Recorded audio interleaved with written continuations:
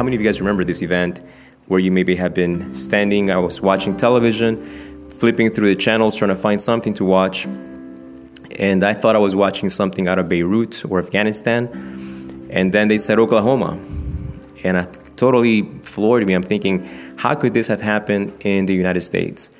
And immediately the U.S. began to suspect, was it Libya, was it Afghanistan, Iran, all these Middle Eastern countries or other terrorists, North Korea. And all of them said, that was not us. That was just not us. We're serious. That was not us. And as people began to investigate and the part of a truck was identified, and then that rental truck was identified to a certain place, and people began to get investigated, one of the biggest shocks, aside from the tragedies that ensued from this event, one of the biggest shock I got, and many of my friends had, was that this was done by an American. This was done by a U.S. citizen. It just completely floored me.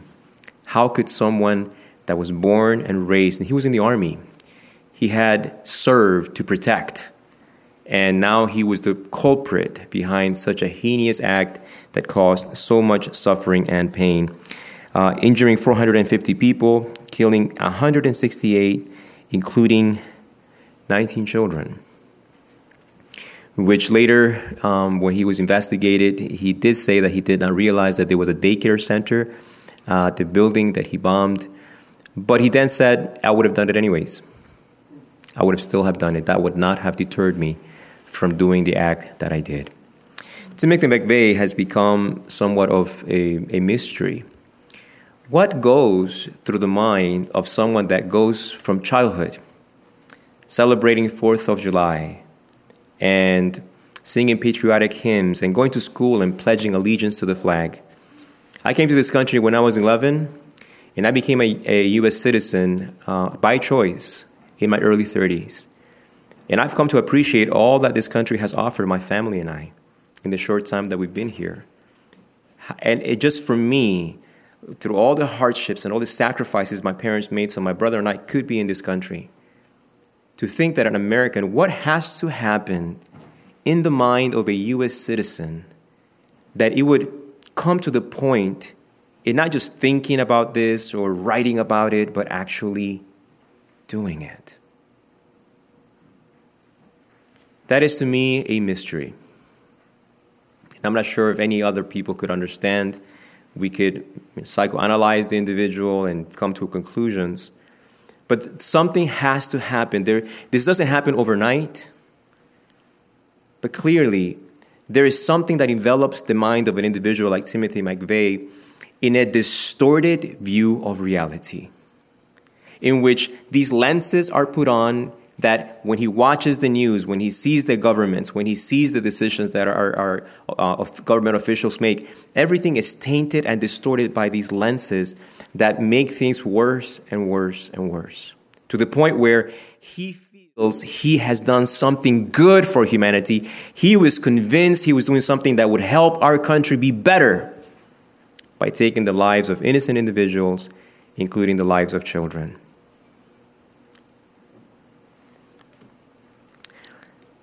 We have in the Bible also points of tension. The Bible presents with unequivocal words a description of God in many places. But the summary that is given in 1 John 4:8 simply says, "For God is" what, my friends? God is love.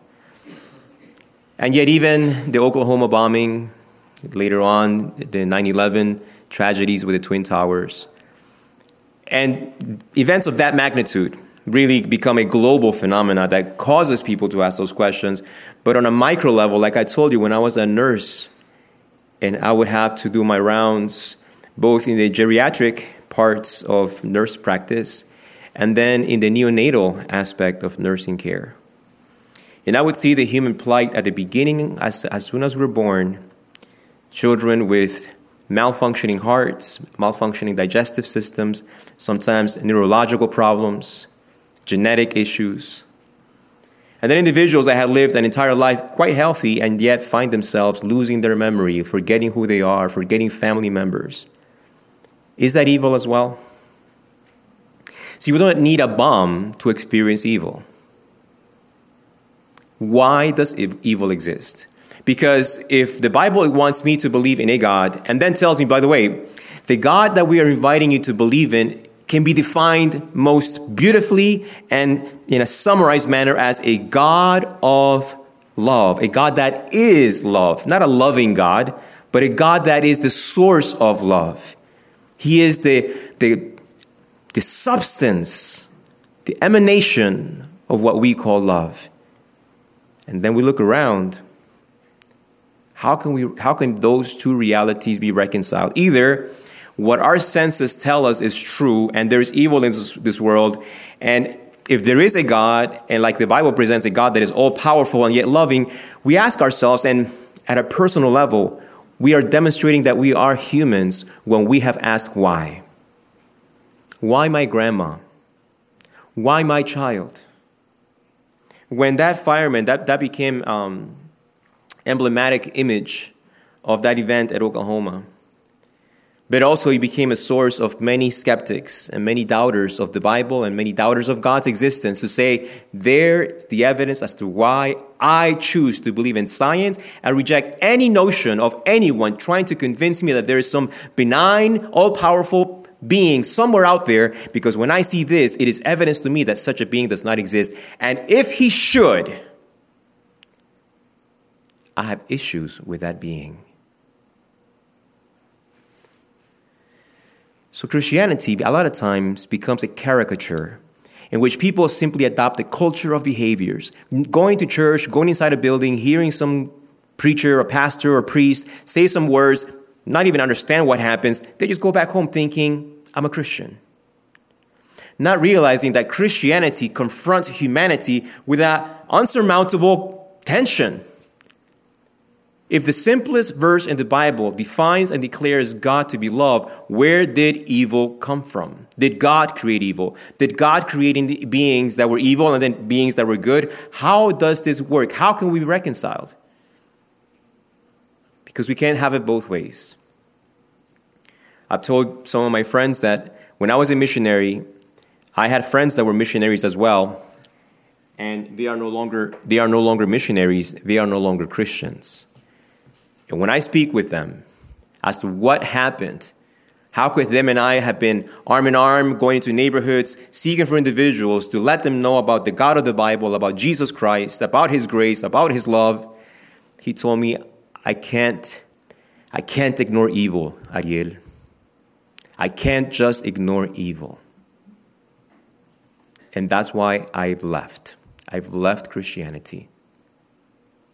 And he was being sincere. He thought that the way he understood Christianity was something like this.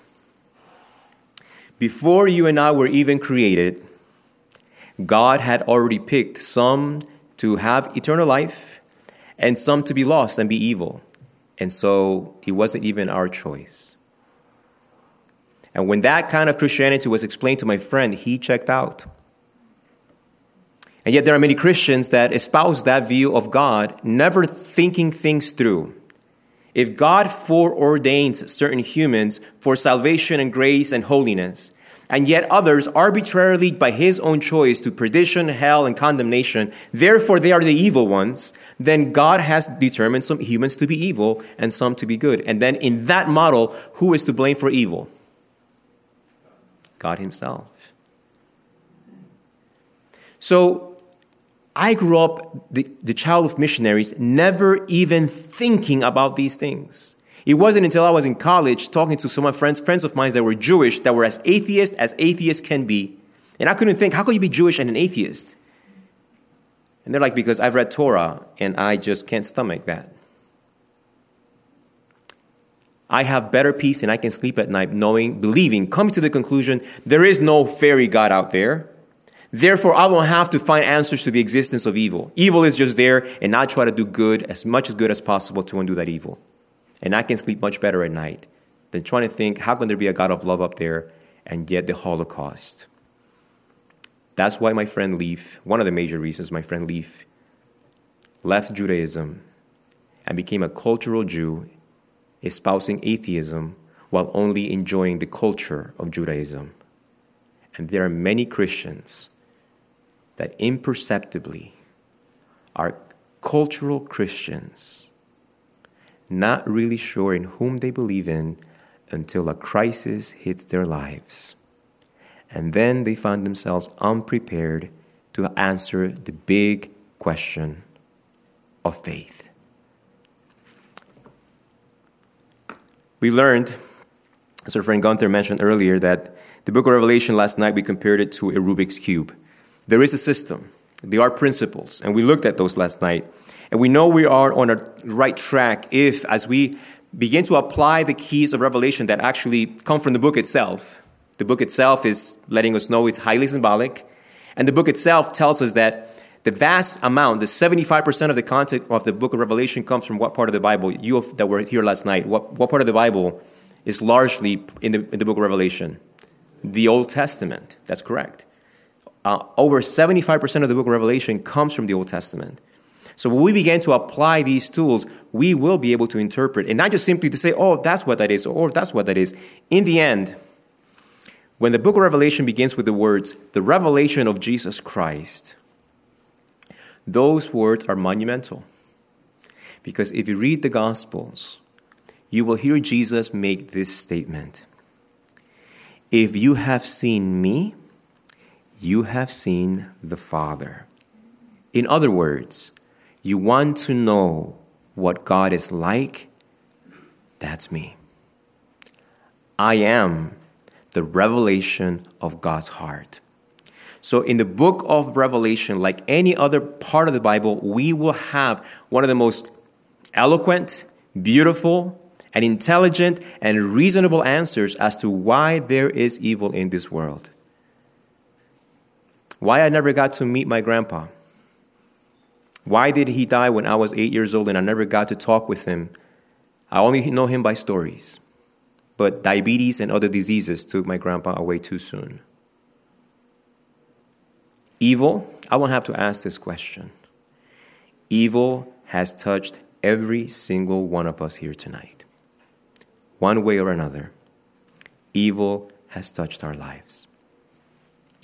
So we turn to these 10 keys. Last night we looked at these first two and we applied them. We actually began to use them, and we will do that every night. I'm not just going to tell you, oh, this is the key. We're actually going to apply and make use of them.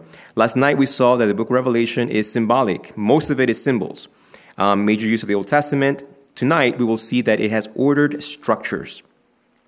In the following nights, as you have seen in the schedule, we will look at how the prophecies center on Christ. And what does that mean? 2 entire nights looking at the Messiah, at Jesus Christ. The sanctuary imagery, we're going to be looking at that through the book of Revelation. We're also going to be looking at historical applications, hearing and seeing, recapitulation. Don't worry, these will get added onto your handouts as we progress. For the sake of space, I've left these out of the handouts, but if you want to take a screenshot, you're welcome to.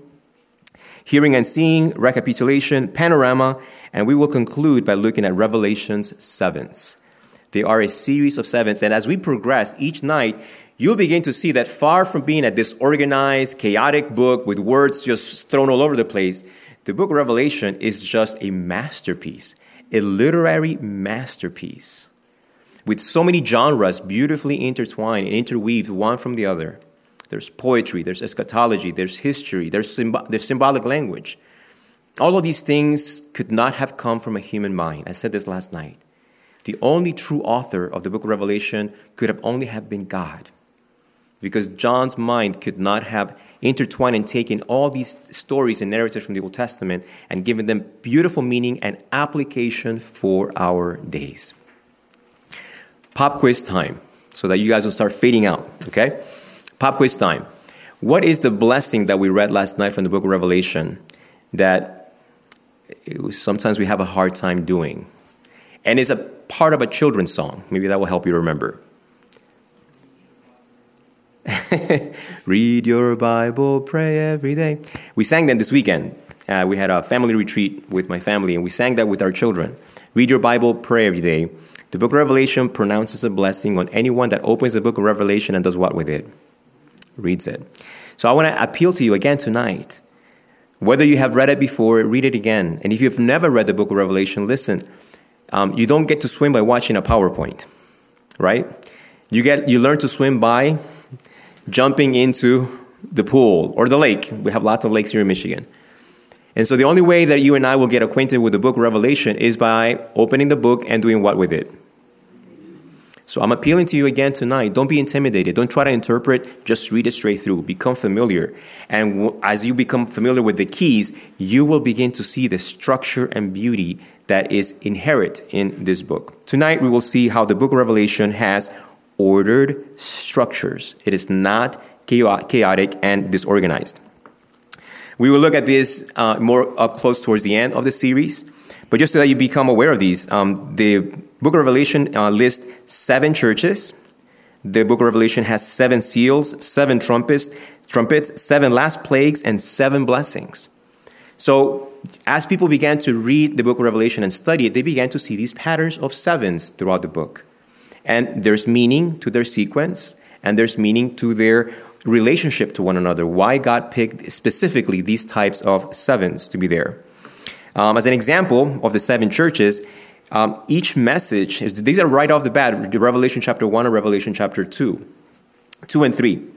The 7 churches, each of the messages that the churches receive in the book of Revelation have the same structure as well. They begin with a description of Jesus, an evaluation of the church by Jesus saying, I know. There's a praise or a correction given to the church by Jesus. There's counsel and warning from the Spirit to the church, and it always ends with a promise. No matter how bad the church is, how unfaithful the church is, God promises, God concludes in a positive, hopeful note that He holds the capacity to restore any fallen church back to health. You will see this same pattern on all 7 churches. So there is, like I said, far from disorganization, there's highly organized and intentional order in the book of Revelation. Tonight, I want to introduce you to something that is quite uniquely to Hebrew writings. Chiastic structures are not just in the book of Revelation, they are all over in the book of Psalms. You'll see them quite frequently in the book of Proverbs, in the book of Exodus. And tonight, we're going to be looking at chiastic structures, and I can almost hear from your mind the question, what in the world is a chiastic structure, right? What is that? I've underlined that the first 3 letters, chi, because that's actually how you're supposed to sound it. But in English, we don't have any letter that sounds ch. That's unique to Hebrew. And so we can ask our friend Jeremy, who he can affirm that is a Hebrew sound from the alphabet. And so the Greeks, when they would try to transliterate things, they would use certain letters to try to make them sound like Hebrew. And so in Greek, that letter is what we would call the letter X. And so when we look at the Greek and English alphabet, CHI would be the equivalent of X.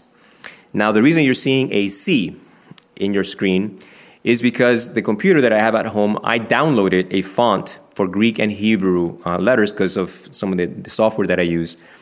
But our church's computer has not yet downloaded that font. So don't say, Pastor said it's an X, but I see a letter C out there. Well, that's the reason of technology. That's why I told you that Jesus doesn't use PowerPoint, right? But if you look at the letter X, it makes it sound ch. And that's where scholars came up with the word chiastic. Why? To confuse everyone. Because they could have done it a lot simpler. And tonight we're going to do it simple. You guys like simple? I like simple. So a chiastic structure, I'm going to show it to you, is a phrase that is said and then is repeated again, but the order is reversed. What was at the beginning, I guess you're reading left to right. What is at the beginning now becomes at the end, and what was at the end becomes part of the beginning. We're going to look at that expression, the Lord is good, merciful is the Lord. That's one of the Psalms. And in the Psalms, you see chiastic structures. And what we see is that the first stanza says, the Lord is good. The second stanza says, merciful is the Lord. And this is the chiastic structure right here. It's quite simple. It's just simply the second stanza reversing the order of what was said earlier, but using slightly different words. why did the Jewish mind, I believe it was the Lord inspiring them, but why did the Hebrews write this way? To help individuals understand the meaning of certain words, that certain words are related to one another. In this case, the Lord is of what quality? The Lord is good. But what does that mean that the Lord is good? The second stanza will shed light as to what that goodness is about the Lord, because the second stanza begins with what word? Merciful. The Lord's goodness is manifested through his mercy. So when you read through the Psalms, sometimes you'll be like, man, this is so tedious. Why are they repeating the same thing? That is Hebrew poetry. Hebrew, when they write a poetic language, they write their poetry, they're not trying to rhyme phonetically like we do. My friends will probably be able to finish this poem correctly. Roses are red, violets are blue.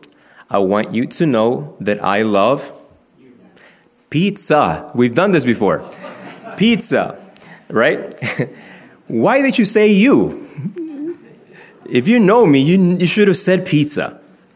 But why did you say you? Roses are red, violets are blue. I want you to know that I love you. In English, if you're going to write a poem, it has to rhyme phonetically. The sounds have to rhyme, but not so in Hebrew. In Hebrew, what rhymes are the thoughts. You may want to write that down. In Hebrew poetry, what rhymes are the thoughts.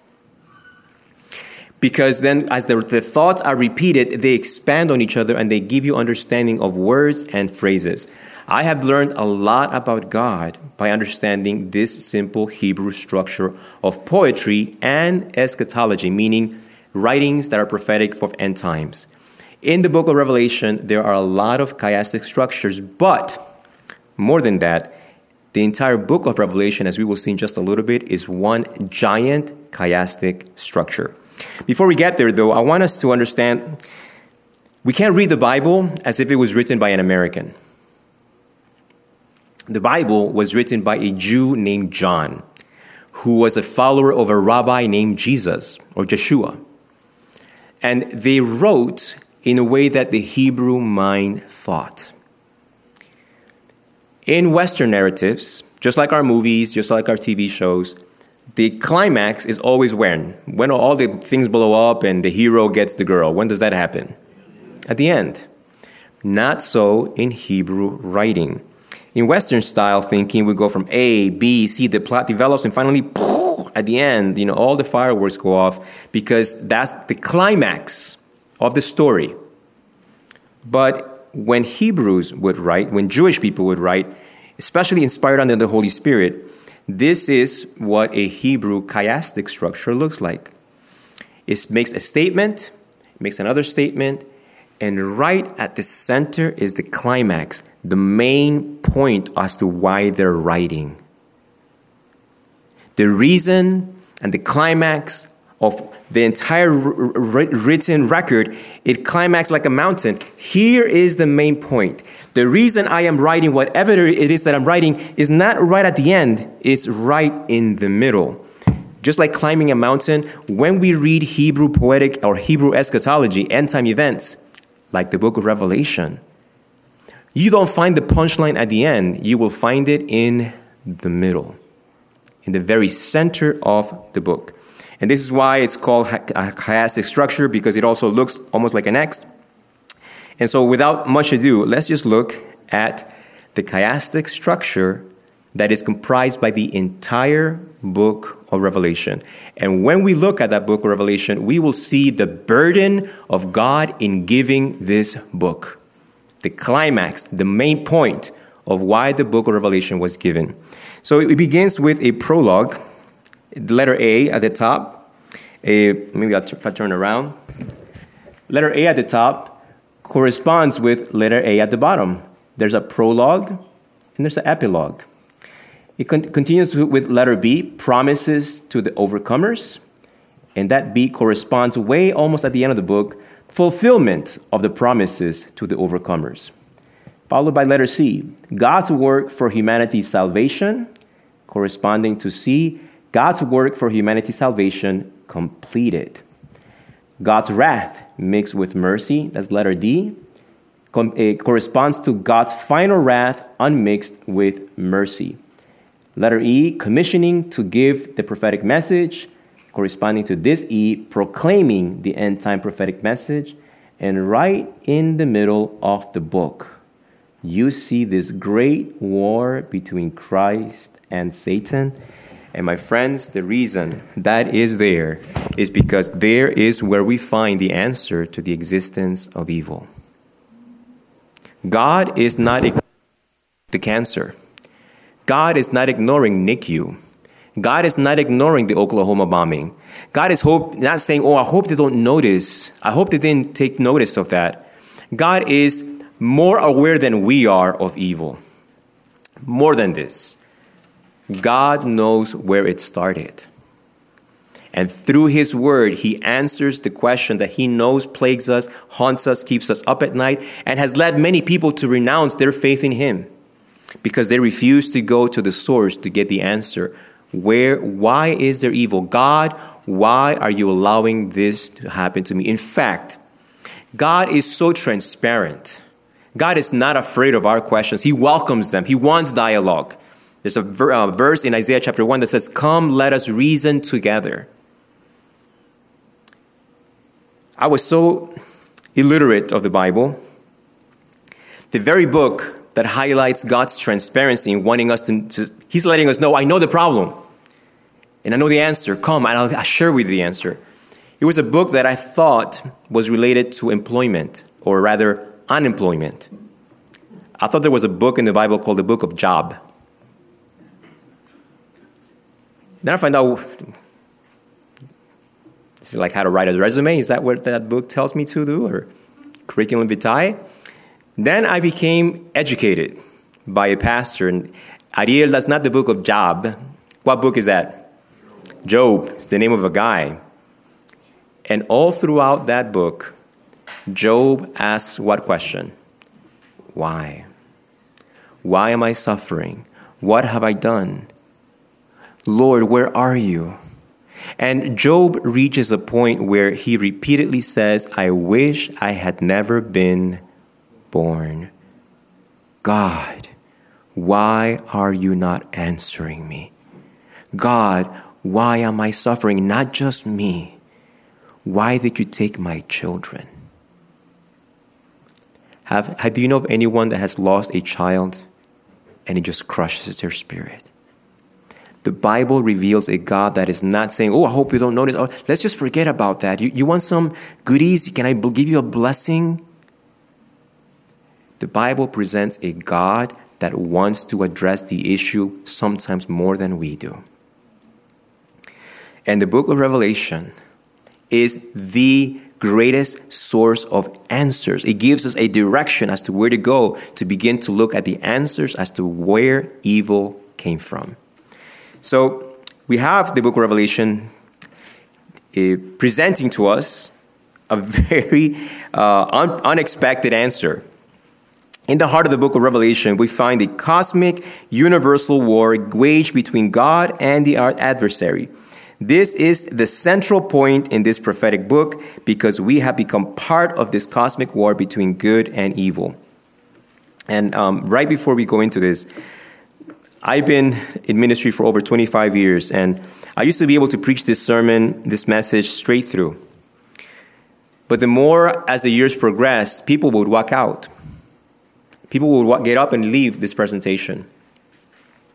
Sometimes I was able to catch up with them and ask them, what was said? Please explain to me.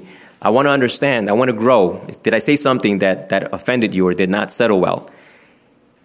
And the response was, no, you're fine. It's just that you're asking me to believe in fairy tales and goblins. And I'm an educated, sophisticated individual. I have a PhD, and I am way too scientifically minded to believe in things like angels or this personified evil called Satan. Please don't ask me to be gullible. I don't want a faith that denies my intelligence and capacity to reason. We don't have time tonight, but there's a QR code, and if you don't know how to use these, just ask one of your grandkids. They'll explain to you. You'll need a phone. I'll actually make it bigger.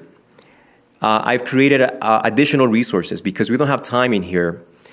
In this short video, I will share with you a Columbia-trained psychologist who was an unbelieving individual in the supernatural, who had an encounter with an individual that manifested supernatural capacities.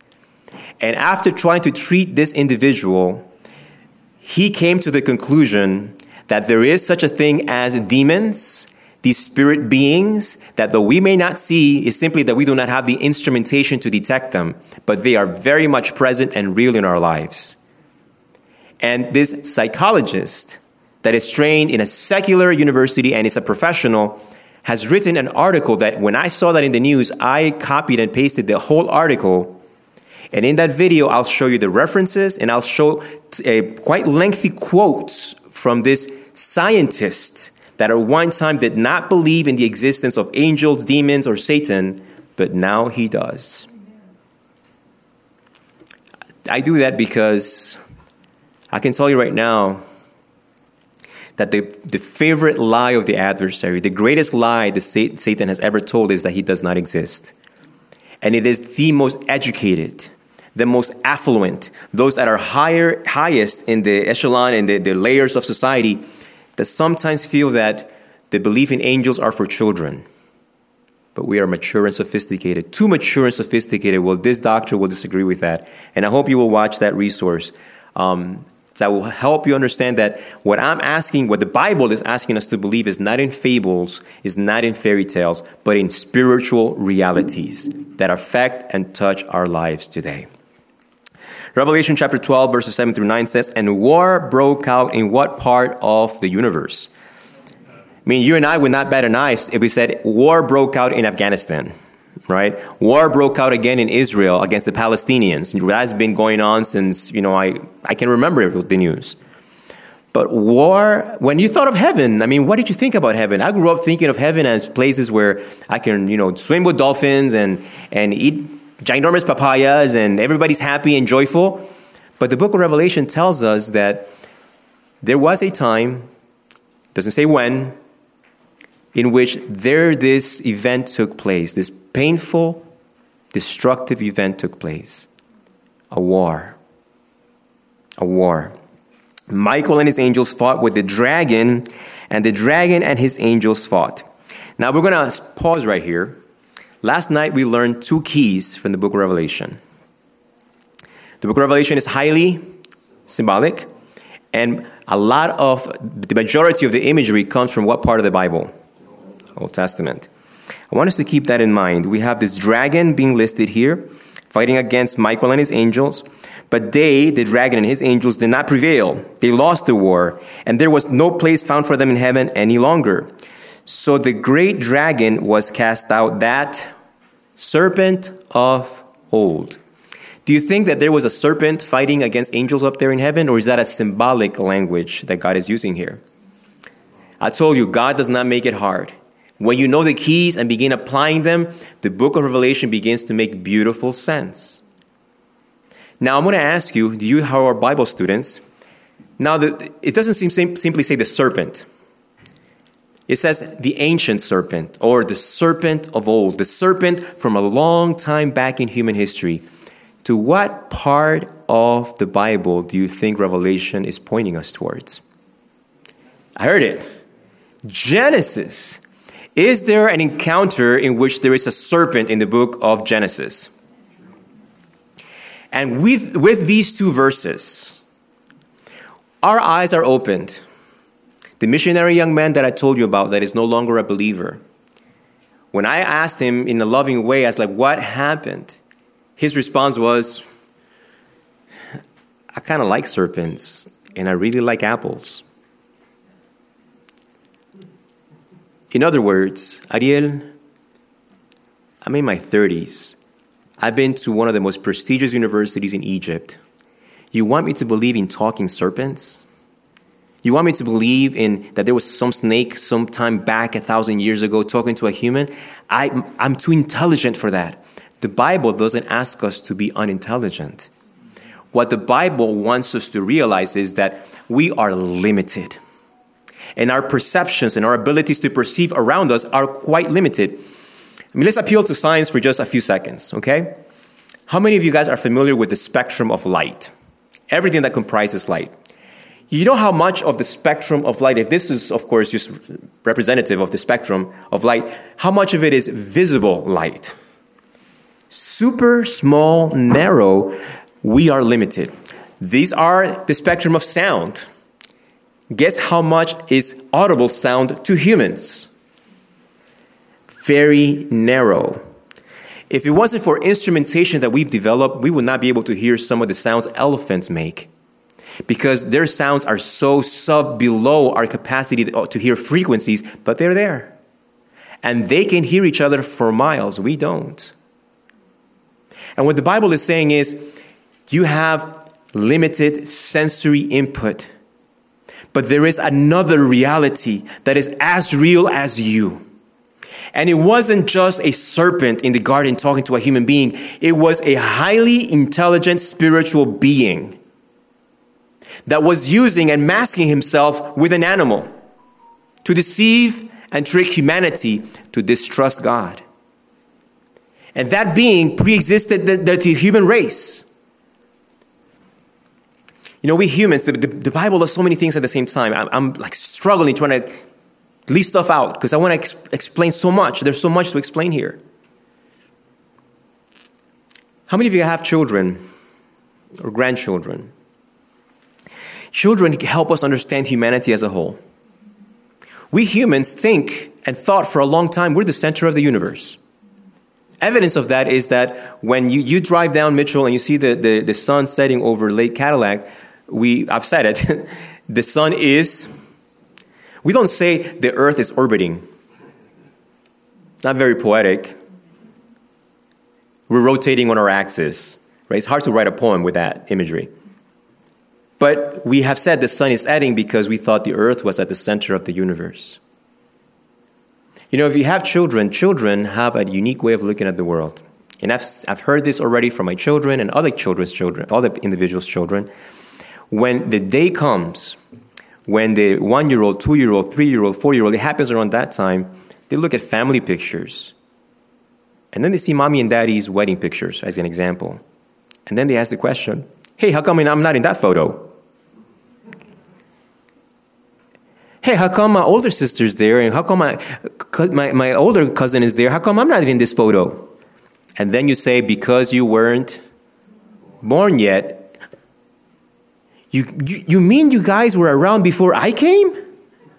I thought the whole universe came into existence when I was born. Children behave that way. And then, of course, they're offended that you were around before they were. How could you have survived without me in your life, right? What was your source of happiness and joy when I wasn't there? As humans, we are like that too. We think we're it. But what the Bible opens our understanding is that God has other created beings. We are not it. And in fact, we were not even the first ones God created. What the Bible begins to open into our minds is you don't have to deny your intelligence or your reason. In fact, embracing faith expands your intelligence and your ability to reason. Because there are things that cannot be explained with science alone. We'll leave that for another night. Right now, suffice it to say is that the book of Revelation is not asking us to believe in literal dragons flying around or talking serpents. What the Bible is inviting us to accept is that there is a dimension called a spiritual dimension in which there are intelligent, powerful beings that exist and have influence and do and act with humans in history. And they can influence our behaviors and they can influence our thoughts and our emotions. And believing in that does not negate your intelligence or your reason. I hope you will look at that video that I shared with you just a little while ago. He was cast to the earth, and his angels were cast out with him. Right here, when I would read, I told you, I was the son of a missionary. My dad would read the Bible to us, and whenever my dad would read this part, I would get upset at God. I'm like, Dad, I've already won science class. I've already, you look at the telescope, there's gazillions of galaxies, and the universe has no limit. The universe is infinite. If the universe is so big, Dad, guess what question I asked my dad when we read this verse? And God cast the dragon and his angels to the earth. Guess what was my question to my dad? With such a vast, infinite space out there, if he had a problem with the enemy, if he had a problem with that dragon, why in the world send him here? Isn't that a logical question? My dad at times realized that having children is a blessing. They stretch your faith. Because now my dad was like, I hadn't thought about that. Why? Why send him here?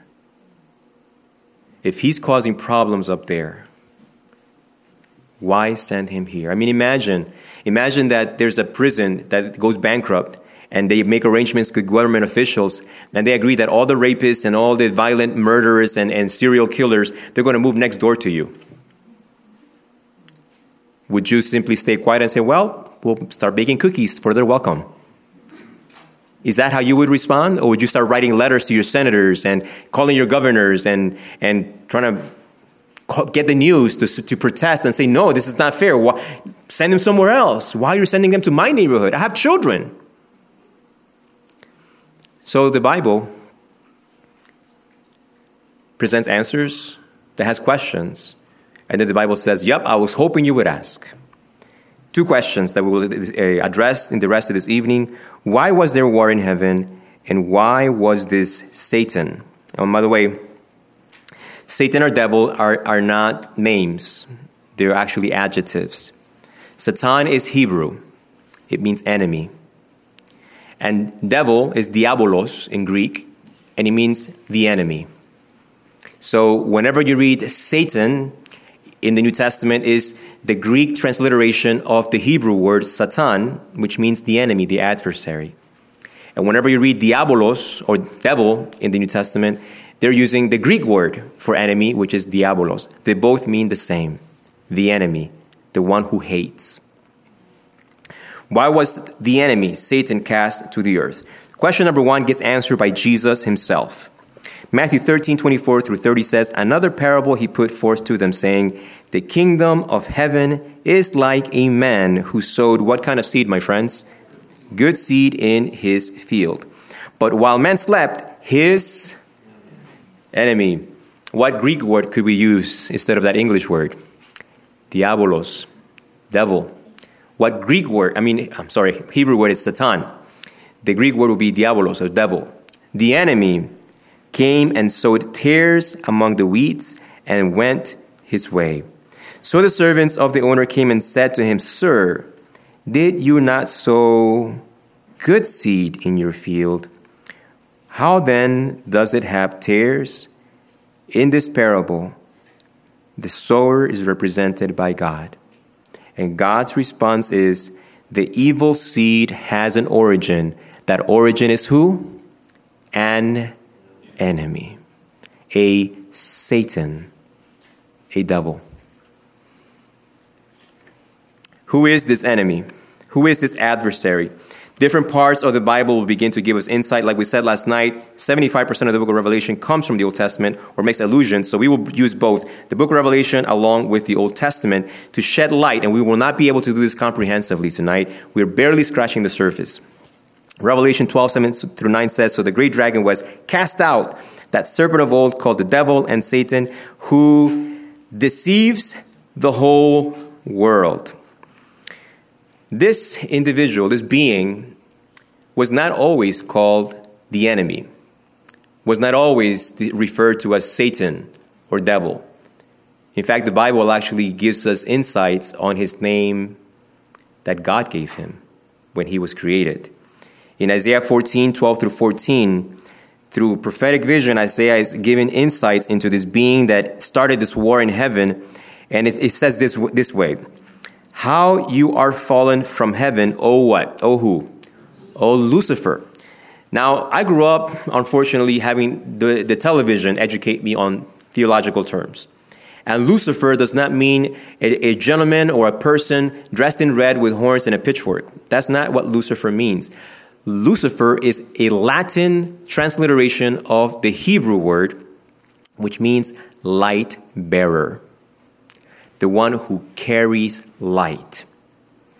The name implied that Lucifer was actually at one time a loyal being, in this case an angel that had intimate access to God's heart. And the revelations that God would give of himself to Lucifer, Lucifer would then convey to all the angels and created beings. Lucifer was at one time an evangelist, one that revealed the heart of God, the heart of love. How could that mind have gone so wrong that the bearer of light is called the prince of darkness in the Bible? O Lucifer, son of the morning, how you are cut down from the ground, for you have said in your heart, the Bible tells us, I will ascend into heaven. I will exalt my throne above the stars of God. I will also sit on the mount of the congregation. I will ascend above the heights of the clouds. I will be like who? Now, this is not like I would like to be like Jesus type of I like to be. Lucifer, this did not happen overnight either. The Bible is describing it in abbreviated space. This did not take place overnight. In the same way that Timothy McVeigh, growing up as a little boy, waving an American flag, was not thinking of one day harming other children and taking their lives. That kind of transition from loving America, loving its freedom and fighting for it, and one day becoming a terrorist to the very country you were born into, does not happen overnight. And to have been an exalted being with a fortified mind, an intelligent mind, you cannot go from adoring or worshiping God to now speaking and saying things such as, I think I can do a better job than him.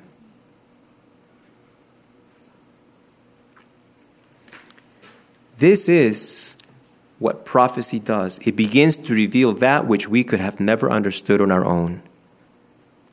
And in this revelation, we will see in upcoming nights, this has a lot to do with us, especially this weekend, Saturday night especially, when we talk about the seal of God from the book of Revelation, we will see why all of this is included in the Bible, because this speaks to our experience too.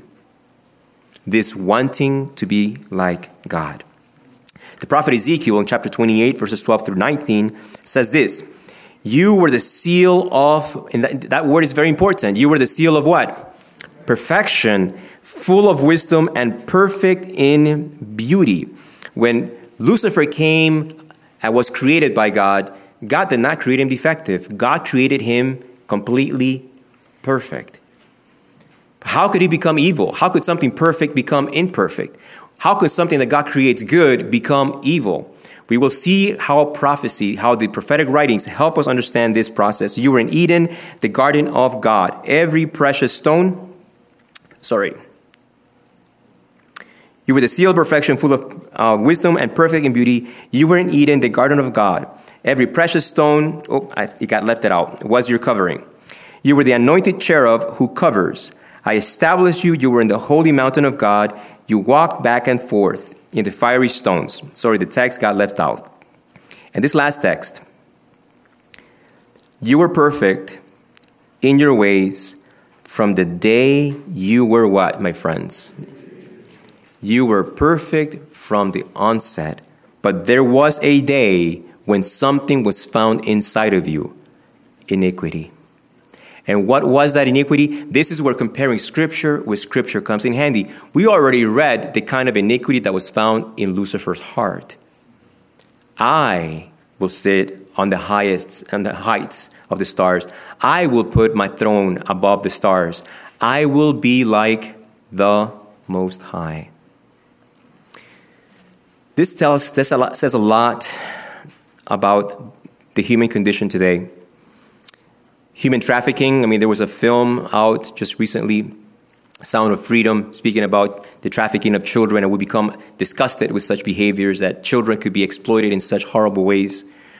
And we think about financial exploitations of the poor and all these evils, but pride doesn't seem too evil for us. And yet this is what brought down this bright being from heaven. Pride and arrogance led him to think that a created being could become God. You were perfect in your ways from the days you were created till iniquity was found in you.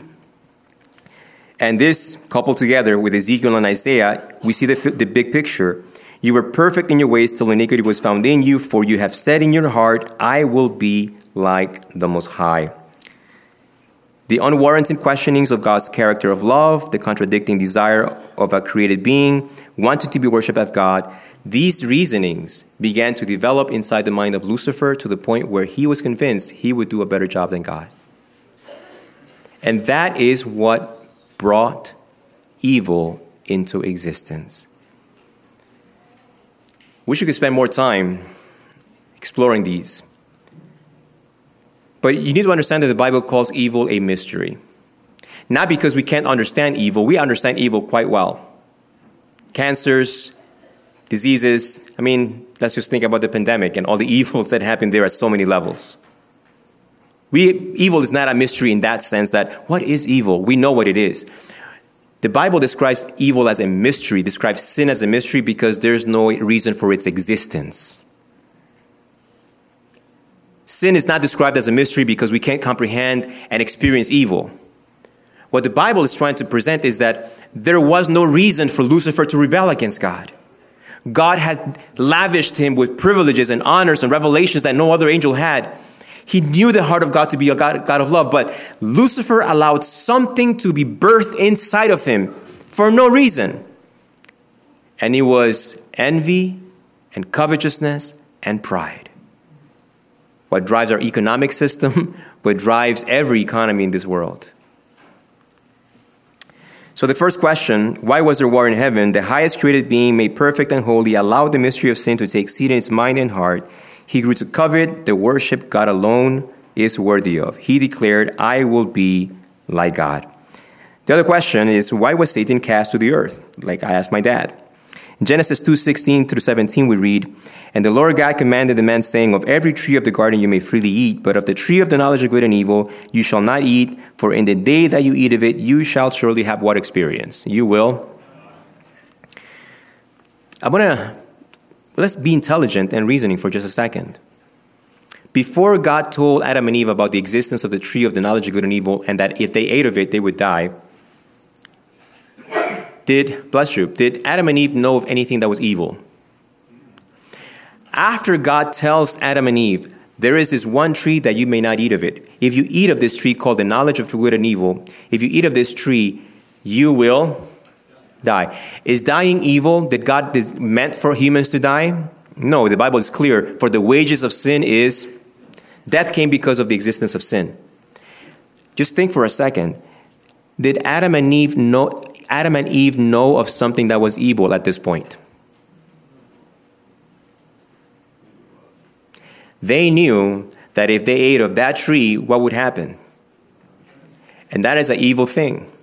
So in that sense, they knew evil. This is something that God does not will for us. This is toxic. This is harmful. This is hurtful. This will yield what? Death. And death is evil. So in this sense, Adam and Eve were sinless, perfect and holy, yet they had a knowledge of things that were evil, and it did not affect them. But there is another kind of knowledge of evil. And that is what takes place next. Then the serpent, this is the serpent of old, we read in the book of Revelation, said to the woman, so I'm going to pop quiz you right now. Is this truly a snake talking to Eve? Is this really a python talking to? Because this is my friend said, I'm not Mowgli. I cannot believe in this stuff. Is this really a serpent, or is it another being talking to Eve through the serpent? It's another being.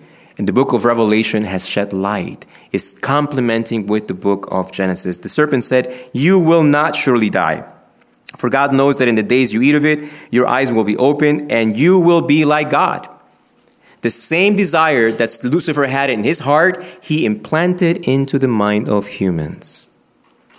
Listen, my friends, the war in heaven was not like Luke Skywalker with lasers and lightsabers. It was a war of words. Words can sway nations. Words can destroy nations. Have you ever seen Hitler talking to the masses and the masses cheering him on, believing his words? You will not die. In fact, God knows the day you eat of that fruit, you will be just like him. I want you to think about those words. Was Lucifer, was Satan by this point, the enemy, was he talking about the fruit? How did he convince a human being, holy and perfect, to willingly choose to disobey God's command to not eat of that tree? Look at the words. God knows that in the day you eat of it, you will surely become like him, not die. Those words are designed to paint God in what light?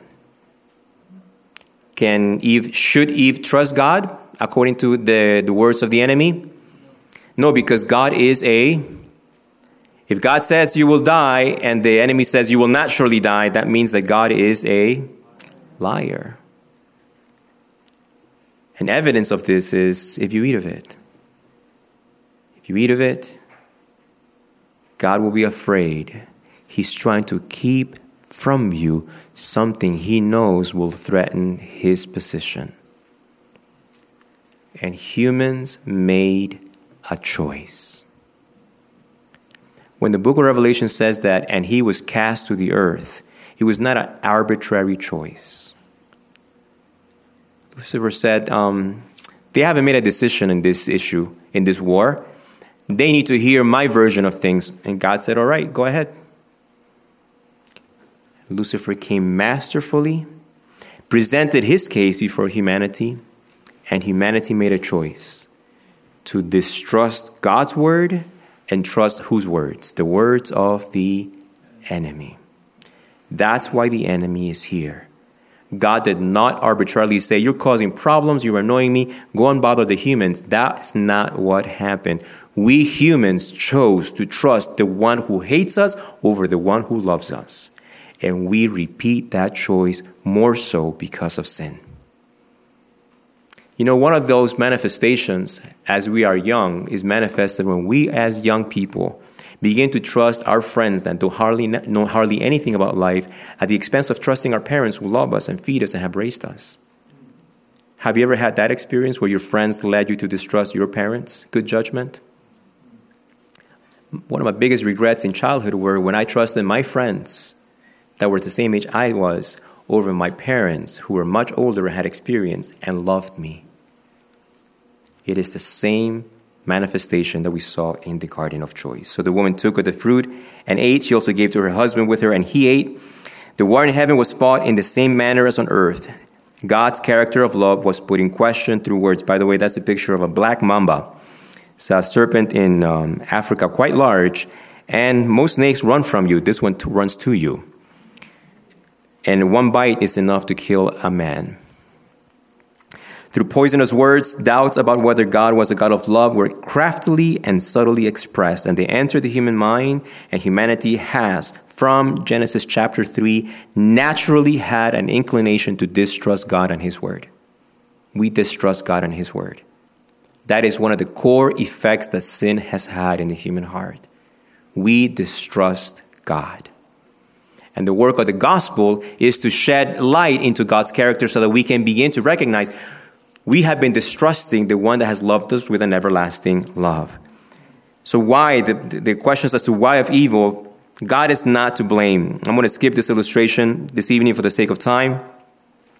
I can explain to you later why Clint Eastwood was there.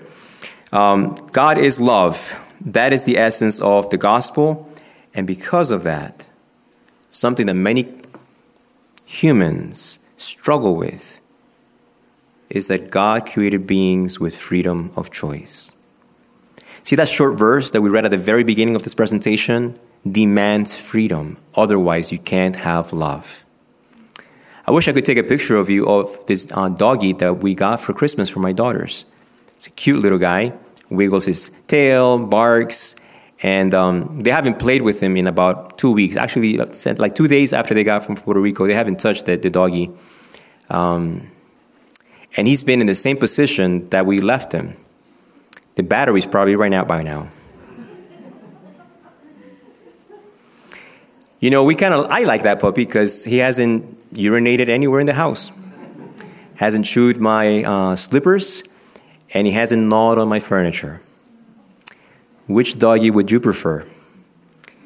A non-urinating, not chewing your flip-flops kind of doggy, or a real one? That though they may urinate where they ought not, or they may playfully chew on your leather sheep flip-flops, they will also show you genuine love. Which one would you rather have?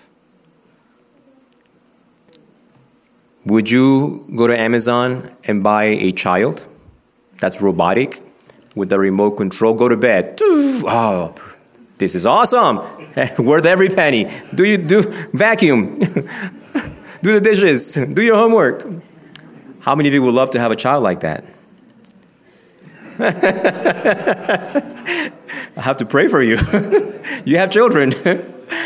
You may be at home pointing the remote control at them. So, hug me. Kiss me. And of course, the big one.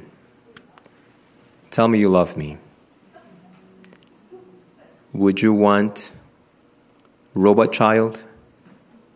Or would you want the child that sometimes keeps you up at night?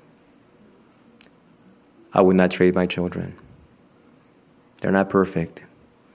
But when my little ones come running to the door and I walk in and the little one attaches herself to my thigh and the other one tackles me and drags me down and they shower me with kisses, every single one of those means everything.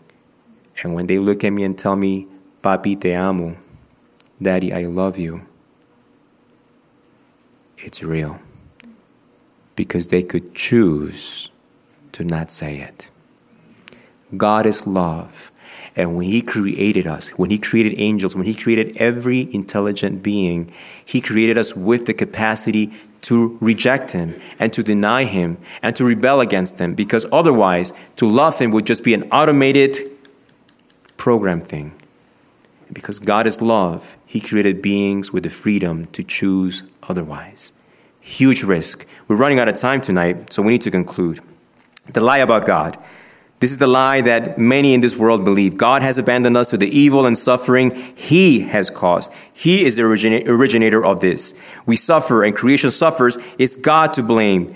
God is the one responsible for this. You may think, oh, that's probably just old thinking, mythological thinking. No, my friends, read your insurance policy. Read your insurance policy for your phone. In it, you will find God, written by secular lawyers from Chicago, in which they will say tornadoes, fires, lightning, and earthquakes. We don't cover those. Those are acts of God. A secular society is such a hypocrite because they don't believe in God. They're atheists. But when it comes to finding a reason not to pay for your house sinking into an earthquake, it's because, oh, God did that to you. You take it up with Him. This is the lie about God. When we see this in the news, millions of people look to the sky and say, why? Where were you? Where are you? Don't you see us? Can't you see us? Can't you see our hurt? Can't you see our brokenness? Can't you see our tears? Can't you see our hearts breaking? Do you not care? Satan loves it when we humans believe that we've been abandoned and our suffering means nothing to God. I hope you come tomorrow night we will spend 2 nights on the answer God has given humanity as to how God has related to the evil sin has brought. But tonight we'll close with these words. This is the truth about God. He is despised and rejected by man, a man of sorrows and acquainted with grief. And we hid as it were our faces from him. Surely he has borne our griefs and carried our sorrows. He was wounded for our transgressions. He was bruised for our iniquities. The punishment of our peace was upon him.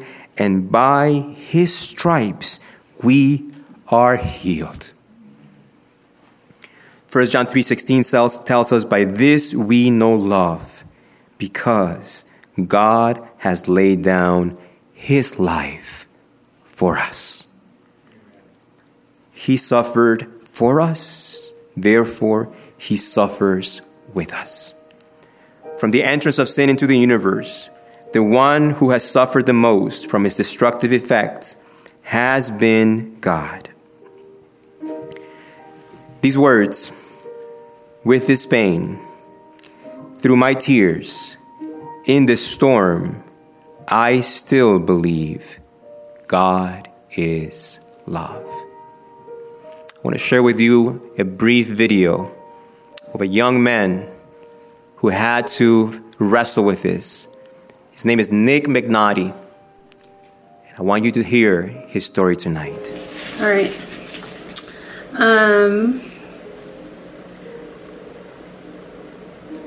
What word would you use to describe how you feel right now? One word? Yeah. Blessed. This is my little love, my little bug. Hi, my name is Nick McNaughty. I'm 27 years old. I have stage 4 appendix cancer, and this is my 7-month-old daughter, Austin. My wife and I had her together. I've been married to Elisa for 5 years now. I was first diagnosed with cancer. I was 24 years old, and I was scared. I was at first. I remember when I got the phone call. I just woken up. I think it was like 8 in the morning. I was still recovering from the surgery when they had removed the cancer. And Elisa was in the kitchen and I was in the living room, and I answered the phone, and it's my surgeon. He tells me that I have cancer, and man, talk about getting the wind knocked out of you. That was a hard phone call. Elisa and I sat down on the couch and we cried, and we decided that we were going to hit it head on. We were going to take this beast and, you know, make it our own. The chemo has gotten to a point where it's no longer doing what it's supposed to do. Even though it's continuing treatment, my pain was getting worse, so it's an indication that the cancer is spreading faster than the chemo can kill it. So we decided to stop chemotherapy just because chemo makes me feel so cruddy. We want to be able to enjoy every single day to its fullest, and when you feel, you know, so ill you can't get out of bed, it's kind of hard to do that. I'm not scared of death. It's human nature. I want to be scared, and I think it's strange that I'm not scared. I don't feel strange. I know why I don't feel scared. I know it's because God has given me this peace and this blessing that everyone's dying. This morning there's people who get up and go to work and they're not going to come home tonight. And their families had no idea that was going to happen. They didn't get a chance to plan for it. They didn't get a chance to, you know, set aside videos. They didn't get a chance to do birthday cards. So I live every day with the appreciation for today and not concerned with what tomorrow will bring. We could have a meteor hit the world and everyone would die, and my cancer would be pointless because it wouldn't have been what took me out. And I was so concerned and focused on that, and then that happens, and that would just, to me, that's a waste. I feel blessed because I'm living every person's dream. I get to spend every day with the people that I love, and I get to do anything and everything that I want to do. I get to, you know, Lisa and I want to take our little baby Austin to the aquarium. We can go to the aquarium. The Lord has blessed us with the means and the ability to be able to do that. The relationship that's developed, amount that I've gotten to know God. I just wish everyone could get to experience what I feel. I just feel so blessed to be able to, be up in the middle of the night in pain and be able to talk to God and be inspired to, try and help people. And I just feel lucky that even though I'm experiencing this pain, that I'm given the opportunity to change lives. In the Lord's name, I'm getting the opportunity to help people. Just for me, I hope that they will give it a thought one day at church. Something. One step in the direction, whether it's Googling just a Bible passage, reading a chunk of something, seeing if there's anything that appeals to you in any way, shape, or form. Mom, do you want to say how much you love Austin? I love you so much. Is she your little angel? You're my sweet, sweet girl, Austin. I love you so much. See you again soon. She is my little bundle of joy. I love her so much. And this is another reason why we're doing this video, is because I want her to know that her daddy loved the Lord. And that her daddy wants to help people so that she will have the same heart. I'm just talking to God about how I know that even if I'm not here, that He's her father and He's going to take care of her. He's going to protect her and He's going to watch out for her and He's going to provide for her. I would love to be a part of raising her every single year of her life, but every day the Lord gives me with her is just the biggest blessing, a bigger blessing than I deserve. Words can't describe how it feels to have her as my daughter and to be blessed with her. So I do worry, but that's just because I'm human. I know that Austin is going to be taken care of, and I know that the Lord has big plans for her. I know that she's going to accomplish some pretty impressive things in her life. Smiles? You got a proud daddy, Austin, already, so you're doing good.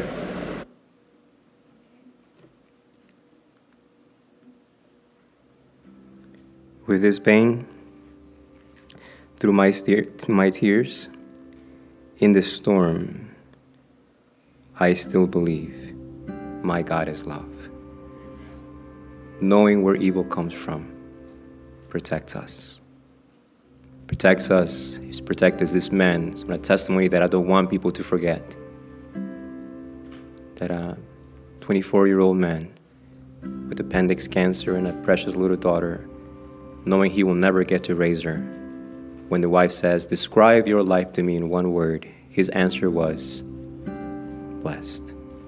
Blessed because I know in whom I have believed in, and I know that He is not to blame for my pain and suffering.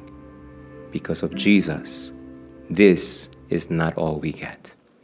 Tomorrow night, we will continue looking at this Jesus that has solved the problem of pain, evil, and suffering in our experience. Father in heaven, thank you. Thank you that your word does not leave us in the dark in regards to why we hurt, why hurricanes and cancers wreak havoc in our lives, and it seems so random, so pointless. But tonight we have seen, Father, that this has not originated in your mind or your heart, but that through your Son Jesus, you have sent Him to set the wrong right and to heal us through His stripes. Father, in the next nights, we will be exploring your Son Jesus and the work He has come to do on this planet. But tonight, thank you, Lord, that we know you're not to blame for the divorce. You're not to blame for the cancers. You are not to blame for the grandmas and the grandchildren and the pain and the suffering that we have. It is the enemy, the adversary, that has done it, and not you. Father, tonight we leave convicted. We are being invited to believe in a God that is truly, wholly, and completely a God of love, a God we can trust. Thank you.